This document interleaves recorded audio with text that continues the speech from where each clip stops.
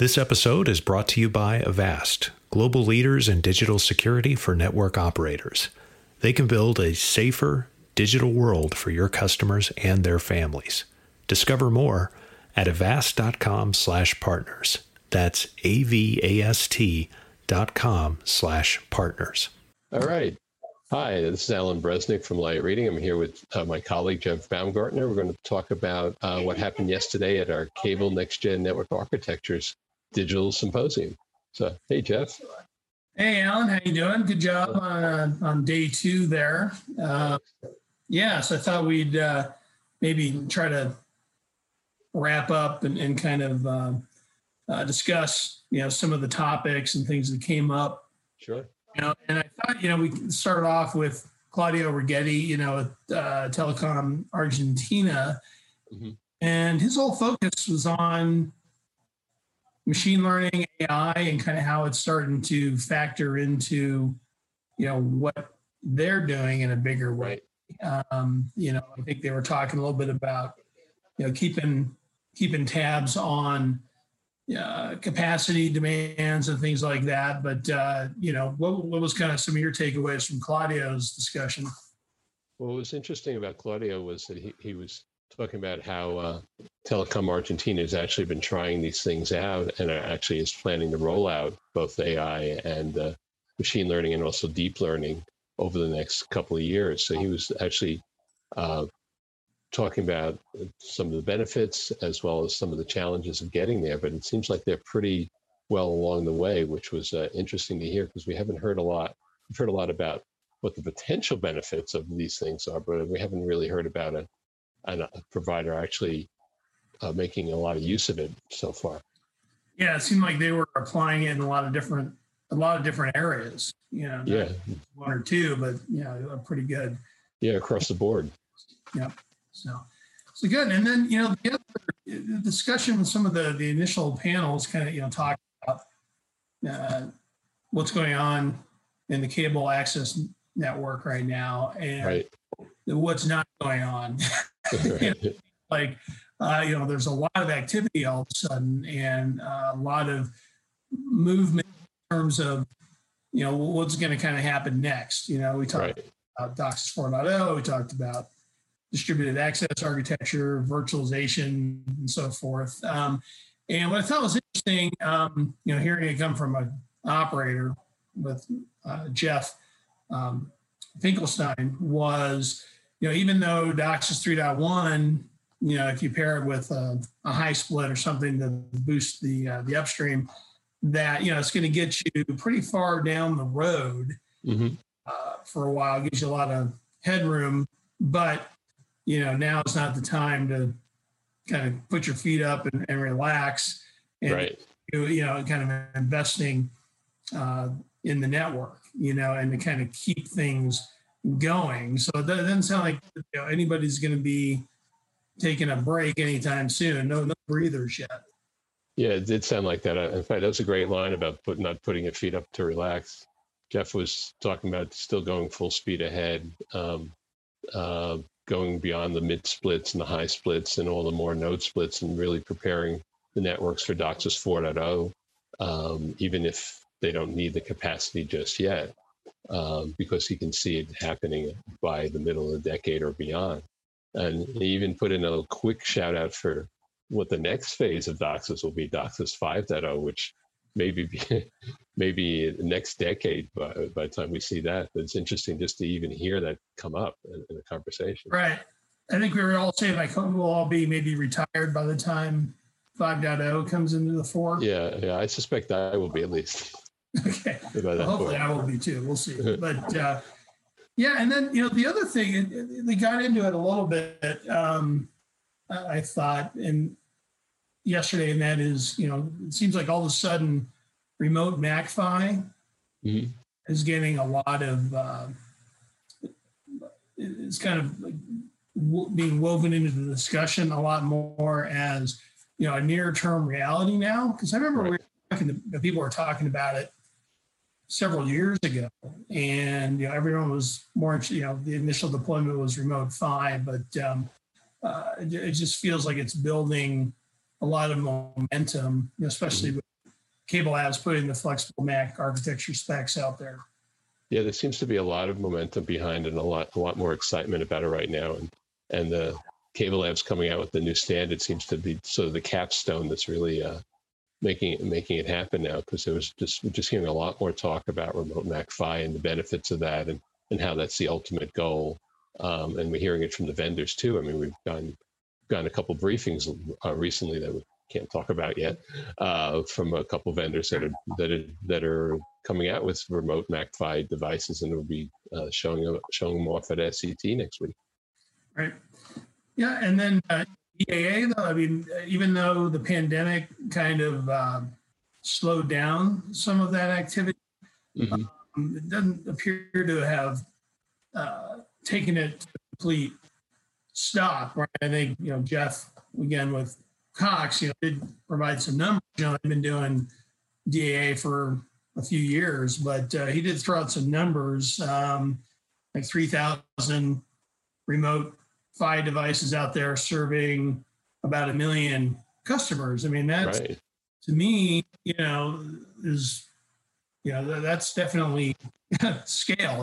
That's not onesie twosies. I mean, that's kind of a big deployment, I thought. Yeah, so, it's a significant number. They've been doing this very quietly. I think a couple operators have been doing it pretty quietly. Shaw's been doing it.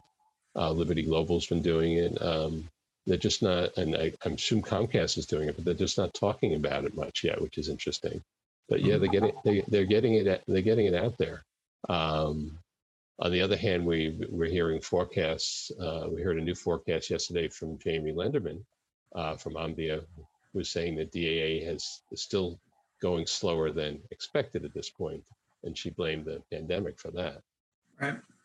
Yeah, and it was interesting to kind of get some of the feedback from the operators about that line of thinking, right?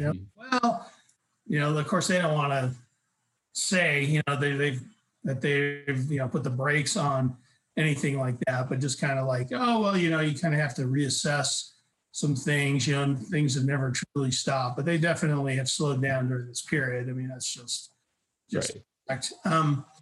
And speaking of Jamie, she did give us some thoughts about when DOCSIS 4.0 is going to become a thing, a reality from a deployment point. Even though, some thoughts that maybe some prototypes for 4.0 will start to surface next year, but her expectation was what, maybe middle of the decade before we start seeing some real action there. Yeah. So, I mean, there's like this at least 5-year window where operators are really going to, be leaning on DOCSIS 3.1 and doing mid splits, high splits. And, that's going to get them, quite a bit time down the road. So, so it sounds like they got some time to kind of, figure this out for what's going to come next. Then, even further out, there was a lot of talk about virtualization, right? Even though we've got virtual CCAP, is out there, but, kind of virtualizing the whole network seems to be, further out on the horizon. Right. So, our gentleman from Red Hat, seems to be, says, seeing a lot of virtual CCAP, but, stuff beyond that's kind of in the labs, and he's getting a lot of questions about it. And Rob Wilmoth from Red Hat and Jeff Finkelstein both had something to say about that, but it's definitely still a longer term out. There seems to be a debate as to whether virtualization has to be part of DAA or whether it can be done separate from DAA. Do they necessarily have to be joined at the hip, or can you do them separately? And it seems like operators like Comcast are doing it at the same time, where other operators are doing one and then the other, but not doing necessarily joining them together. Right. And just from a timing is everything perspective, it was interesting to see Comcast kind of come out with an announcement, the same day, our event happened to be going on. And that is, they were doing this trial in Jacksonville. Right. A technical milestone toward, the path to, 10G, as the industry calls it, where they're going to start doing, or they're testing 1.25 gigabits per second symmetrical on HFC with a high split, Right. up to 204, which I thought was kind of interesting too. They're definitely in that full duplex DOCSIS camp. Yet, this trial, is more traditional. Yeah, it's interesting, and that was your second 10G trial story in like 2 weeks, right? Because you did a Mediacom story 2 weeks earlier. So there's definitely something bubbling up now with 10G trials and action happening there. Yeah, the Mediacom thing was they had the 10G smart home. Right. It's kind of similar. It was kind of like a DOCSIS 3.1 plus, sort of approach. Again with a high split and just kind of showing, hey, even with the technology that's out there today and the products out there, here's what we can do on the HFC plant. And again, so this whole 10G thing is kind of being discussed now, kind of step functions toward that goal. So, it's interesting because we thought before that operators had to go to DOCSIS 4.0 in order to reach the 10G goal, but it looks now like there's more and more emphasis on taking DOCSIS 3.1 and doing some quicker and dirtier things to the plant that will get you up to 10G without having to get it totally ready for DOCSIS 4.0 and launch DOCSIS 4.0. Yeah, the way I'm kind of looking at it just seems like 3.1 will help get them to kind of that 1 gig goal standpoint. Obviously, maybe above that for sure. Right. Yeah, 4.0 will kind of get them to get across that line, at least from an HFC standpoint. Right. 10G also includes fiber to the prem and wireless, kind of this agnostic approach. So, and then speaking of wireless, there was a whole keynote and panel tied into the 5G topic, right? So who's with Liberty Latin America now, right? So what was his update on what they're doing in that area? But his message was that 5G is, as he kept saying, is awesome. He thinks it's a great technology. But after he set that out there, he then went through all the hoops and that operators have to go through, they have to jump through in order to make 5G a reality. And so he and basically came down to having enough spectrum to be able to do 5G properly. And he says that a lot of operators who are doing 5G actually don't have enough spectrum to be able to do the kinds of speeds over those longer distances that make 5G an actually superior technology to 4G. So they have big plans, but I don't, especially in Latin America. But at this point, it sounds like it's more enhancing 4G than actually going up to 5G. And then you had a panel, and it was, I think Tim was on there as well, but it kind of was on again on this theme of 5G being friend or foe to the cable industry, and I think from a fixed wireless standpoint, there's some possible threats in there, but it just feels like there's a lot more opportunity for the industry to support 5G either with backhaul or to actually use it yourself. Extend the plant into some areas that versus having to build fiber further out or connecting to a wireline network. Yeah, 5G may end up being like the latest in the long list of cable threats that we've listed over the last 50 years. It turned out to be not so much of a threat after all. Definitely operators looking to make use of 5G, and we've seen even some of the smaller operators looking to do fixed wireless. I mean, we've heard it like from Schurz and a couple others, smaller players. Cable One, and Charter has big plans to extend their reach with 5G to their areas, and that shows in some of the cable operators being big bidders for the CBRS spectrum a month or so ago, right?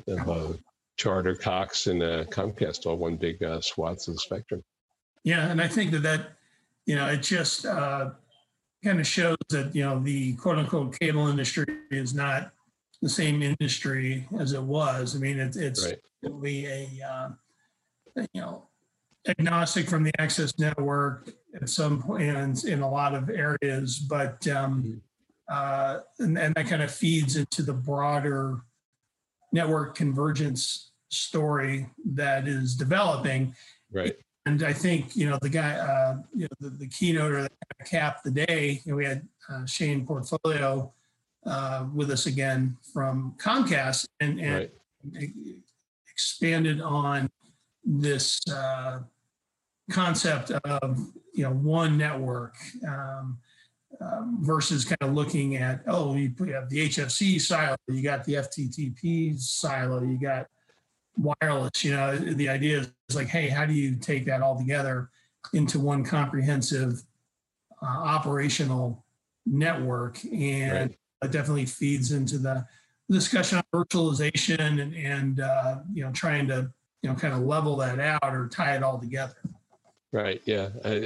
Shane was focusing more on the effects on the Comcast staff and on the team, but he did put out some interesting numbers, or at least percentages, of how much of their plan that they have now introduced virtualization to, how much in terms of virtual head ends that they've introduced, and where they stand with a little bit with fiber deep and with DAA. So they're clearly covering large parts of their major metro areas now, particularly in the West.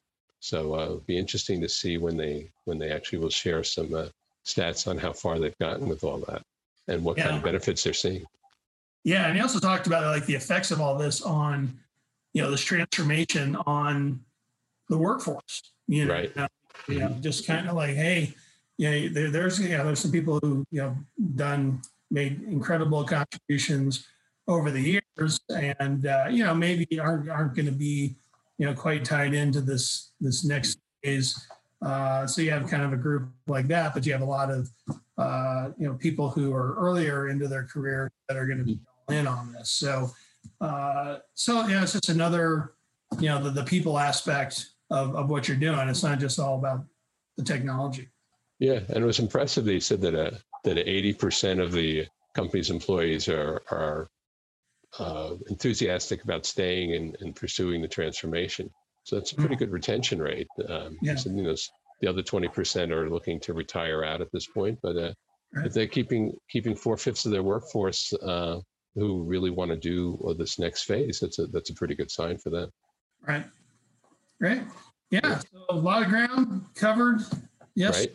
And then next week we're going to get another heavy dose of what's going on in this arena with Cable Tech Expo. Yeah. Cable Tech Expo going on, all virtual. So you and I have to compare notes and try to divide and conquer next week. Sure. Absolutely. I'm with you. All right. Thanks, Alan. All right. Take care, Jeff. Yep. You too.